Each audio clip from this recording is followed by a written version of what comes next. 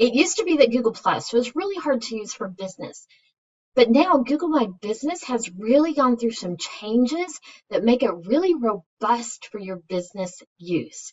So it's time for you to revisit the platform, and I've got a few tips for you right in time for the holidays.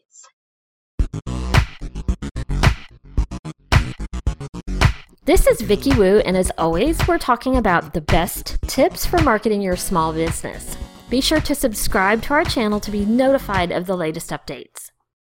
The first thing you want to do is make sure that your business has been claimed and verified. Just go to google.com/business, follow the instructions. It's very possible that if you have never set up a Google My Business profile, there may still be one there for your company, and it may have outdated or incorrect information. You want to be sure you go in and claim that listing, and after claiming it, you want to actually verify, which in most cases requires a postcard with a PIN code on it to be mailed to your physical business, and then you enter that information in their platform. As you're setting up your listing or reviewing it, which, as we mentioned in our last episode, it's a really good time of year to do that before all of the holiday shopping is in full force. You want to make sure that your NAP information, name, address, phone, is accurate and that it's consistent across all of your listings that you can find online. Choosing your business category and your company attributes, these are two places where you can use keywords carefully. You don't want to stuff. You want it to be a natural use of keywords appropriate for your business, and company attributes that may show up under your listing, such as, do you have Wi-Fi? These are great places to differentiate your business, so be sure that you consider those two portions of your profile carefully. Obviously, profile picture, you can also do a cover photo and a video. I always recommend that your profile picture be very consistent across all of your online listings. If you use a logo, use it across all of them. If you're a solo entrepreneur and you're using your headshot, use it across all of them. You can use a slightly different version, maybe a slightly different pose, or the crop is slightly different. But for the most part, again, it's that repetition and people seeing the same thing. It almost becomes branding like the golden arches. If the arches looked different or there was only one arch, it wouldn't have the same impact. So the profile image, keep it the same across all of the platforms. The cover image, you have a little bit to play with, and you can target that a little bit better based upon the demographics of each individual platform.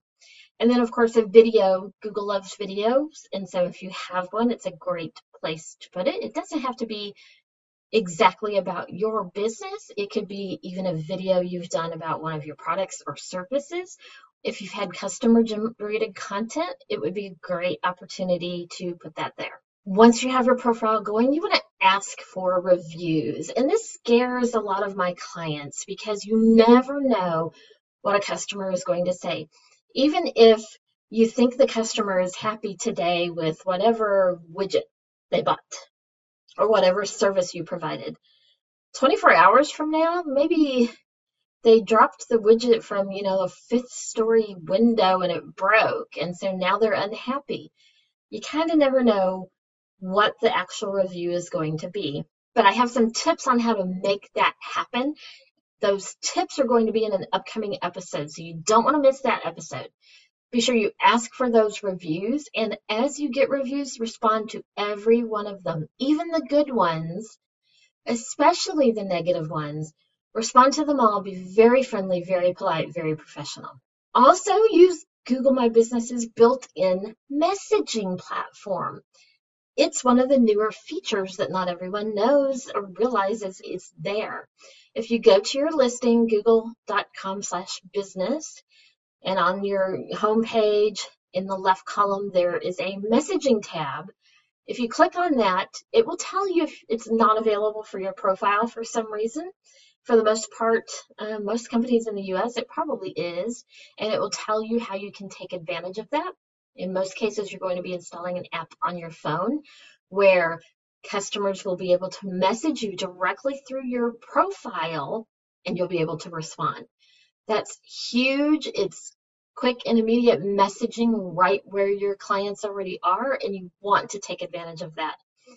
If you're going to be using it for the holidays, you can toggle it off if you think it will be too overwhelming, but make sure that you check and respond to those messages as often as you can, as quickly as you can, so that your prospects are getting a good turnaround time. One of the best things you can do is add posts to your profile. Google will let you add text, photos, GIFs, call to action buttons. You can add offers and products, and you can showcase all of these. Your call to action buttons can include things like buy, sign up, learn more, get offer. The nice thing when you strategically use these pieces, especially the offers, and we've tested this with several clients. Say you sell apples and your competitor down the road sells apples.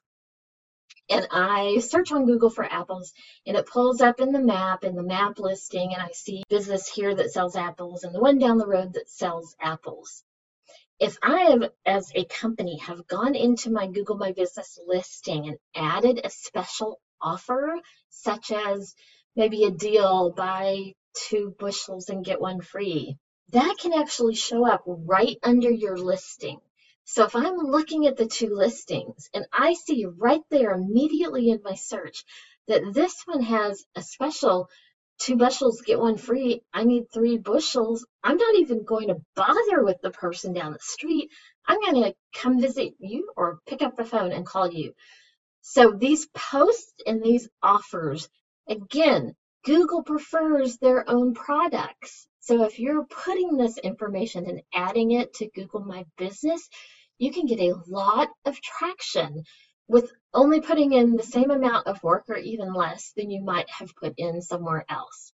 Also, once you have your profile going well, you want to use Google My Business's built-in insights and find out things like how customers are finding your business, where they're finding it. Are they doing just a search? Did they find it on maps? Have they taken any action on your listing, such as clicking on directions or looking at the photos? And if you use their built-in call tracking, you can find out how many phone calls you got from your listing and what times people were calling. All of this is great information to help you keep improving your online presence.